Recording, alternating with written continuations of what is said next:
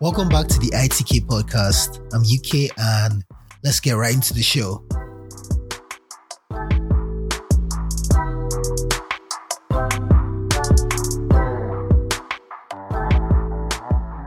Olufunmilayo Ramsome-Kuti and the organization she led, the Abeokuta Women's Union, are credited with being the primary force for the removal of the traditional ruler of Egba, Alake Ademola II, in 1949. A feat which has been entrenched not only in history, but in legend. This is not the only monumental feat Fumi bagged in her day. Her childhood essentially prepared her for tougher journeys, including one she inadvertently grappled with all her life, which is advocating for women to be viewed as equal to men. She was born in Abeokuta on October 25, 1900, to a farming father and a dressmaking mother, and was the first female student to attend the Abeokuta Grammar School in 1914. She was assertive and energetic, and undoubtedly her experience of living thousands of miles away from her family while attending school in Cheshire, England, also helped her to mature and develop confidence to become self-sufficient. While in England, Fumi learned the skills of articulation, music, dressmaking, French, and various domestic skills which aided her in her bid for self-sufficiency and further disposed her to the possibility of women being more than just domestic tools, which is what they were typically regarded as at the time in Nigerian culture. She decided to permanently adopt her shortened Yoruba name Funmilayo instead of her Christian first name Francis after encountering some experiences with racial discrimination in England. She was determined and made up her mind to embrace her Yoruba identity and showcase the prominence and excellence of women wherever she went. She was determined and made up her mind to embrace her Yoruba identity and showcase the prominence and excellence of women wherever she went. On her father's side, Fumi was descended from Sarah Taiwo, a Yoruba woman who had been captured by slave traders in the early 19th century before eventually returning home to her family in Abeokuta.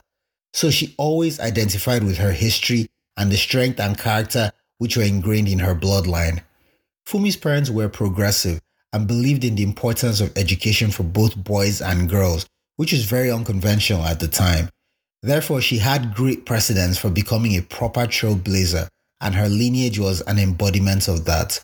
On the 20th of January 1925, Fumi married Reverend Israel Oludotun Ramsome-Kuti, a member of the Ramsome-Kuti family. Israel had studied at the Abeokuta Grammar School several years ahead of her, and while she was still in school, both of them developed a friendship that grew into a courtship. Fumi grew to be a prolific Nigerian educator, political campaigner, suffragist and women's rights activist, and this sense of gender equality also manifested in her marriage to Israel.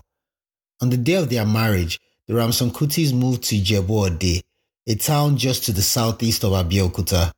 Ijebu-Ode was a Yoruba town much older than Abeokuta. Israel Ramsome-Kuti became principal of the Ijebu-Ode Grammar School in 1919, while his future wife was studying in England. He was 27 when he assumed the office of principal, becoming the youngest Nigerian to be principal of a secondary school. He arrived in Ijebu-Ode at a time when there were few schools in Nigeria, but a great deal of interest in Western education. There was some lingering distrust between Egba and Ijebu Yorubas, and one of his missions, consistent with his increasingly nationalist orientation, was to eliminate rivalry between the two groups of Yorubas and to increase their awareness of being one people with common characteristics.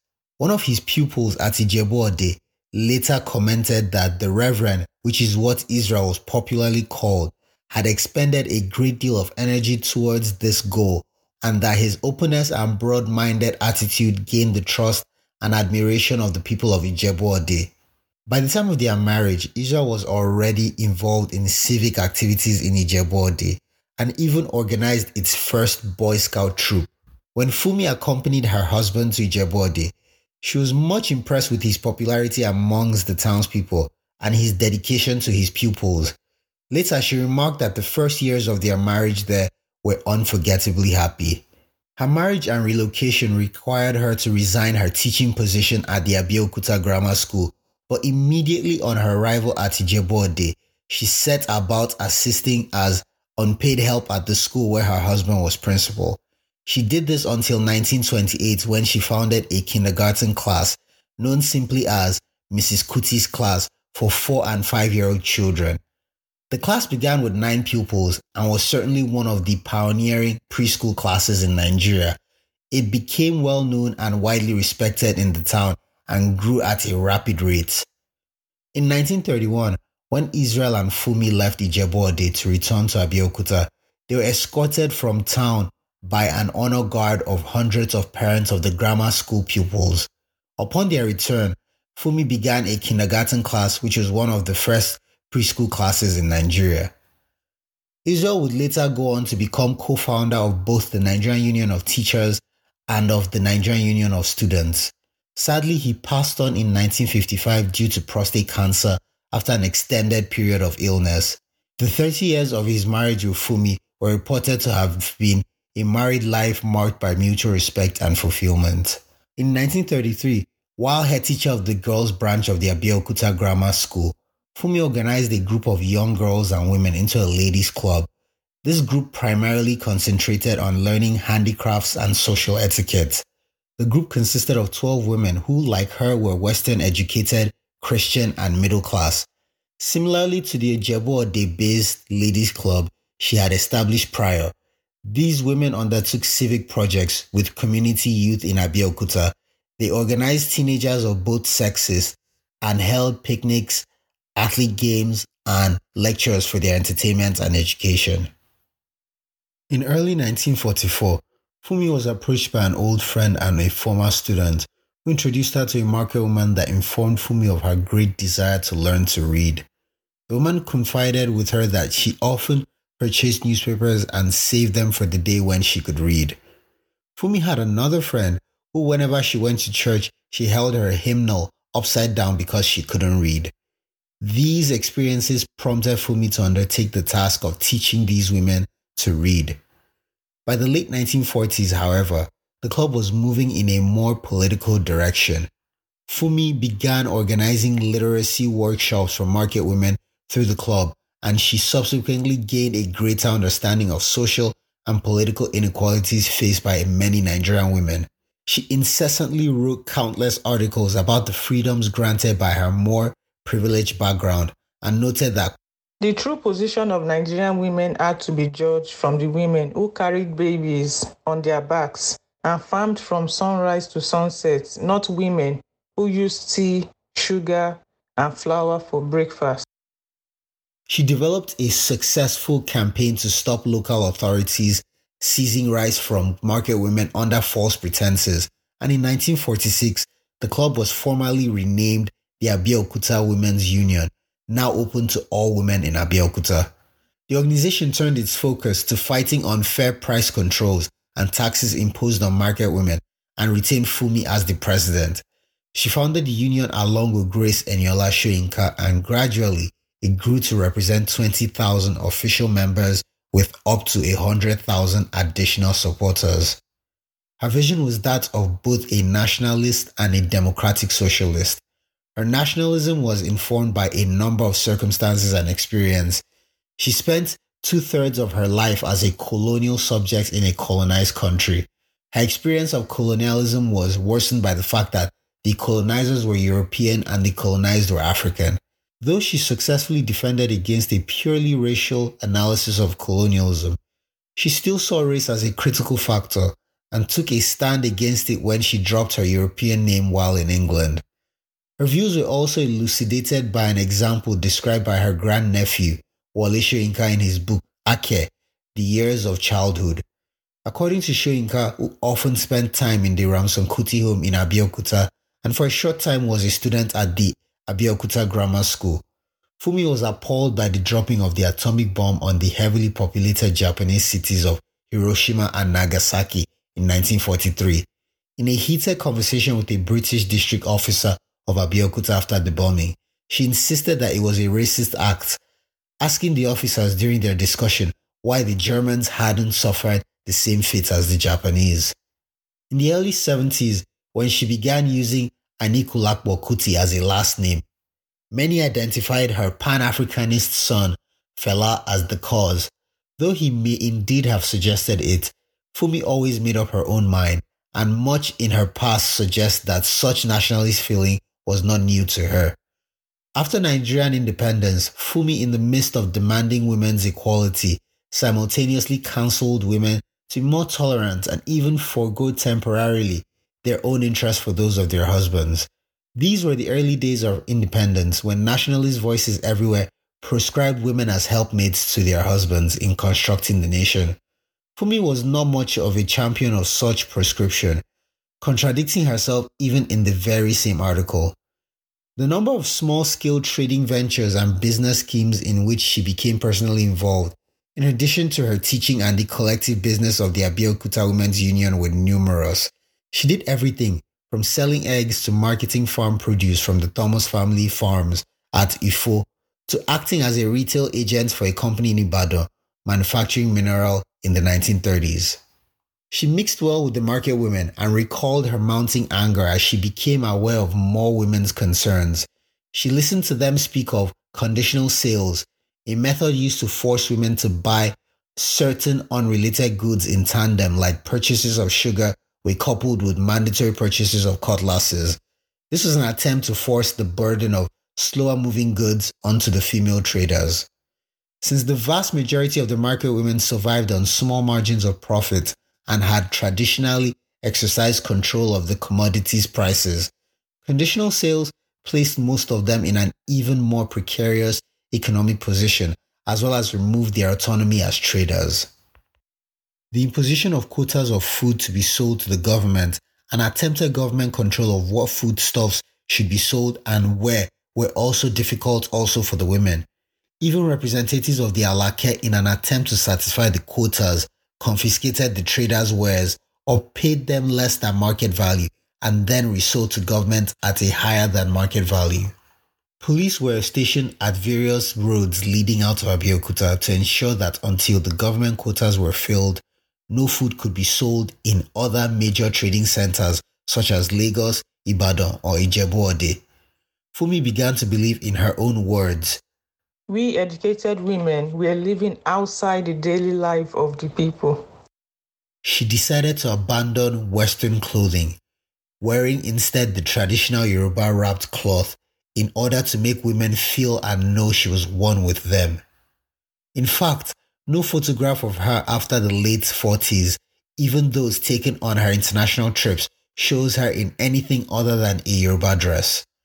Given the more radical turn her philosophy and activities would take, this was likely as much of a statement of class allegiance as that of cultural pride. Fumi's first well-known political activity came when she led the AWU in a protest against a tax on women. In Abeokuta, alongside regular taxes for income and water usage, market women were also forced to pay a special tax that went directly to market supervisors. After a failed appeal to British authorities to remove the current Alake from power and halt the tax, Fumi and the AWU began contacting newspapers and circulating petitions aiming to put more pressure on authorities. AWU members publicly refused to pay their taxes, staged long vigils outside the Alake's palace, and arranged an audit of the sole native authority system's financial records. Along with their objective of ending the tax on women, they demanded representation for women on the SNA's Executive Council. Tensions between AWU protesters and authorities came to a head in February 1948 when the Alake compared the AWU women to vipers that could not be tamed and banned Fumi from entering the palace for political meetings. Immediately afterwards, AWU members blocked the palace entrance and refused to let the visiting British district officer leave. The incident concluded with a scuffle when Fumi grabbed hold of the steering wheel of the district officer's car and refused to let go until he pried her hand loose.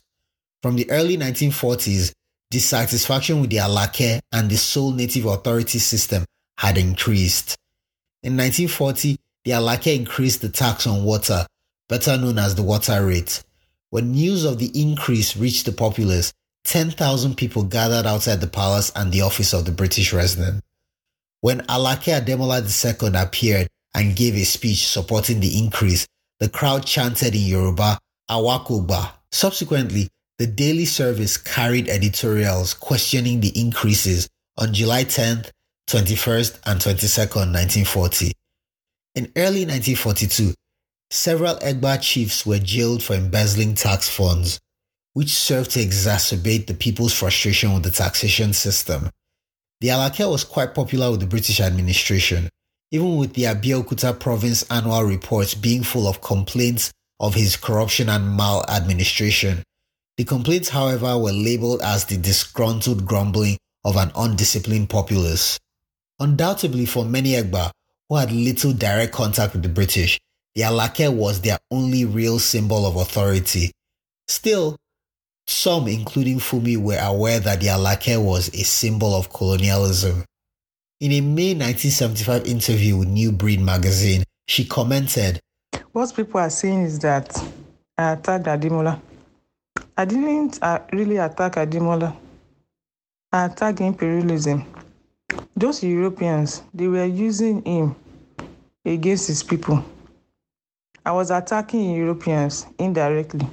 And they know attacking a ruler who abused his power was not an imported ideal, but very much part of Egba tradition." Alake Ademola II was between the proverbial rock and a hard place.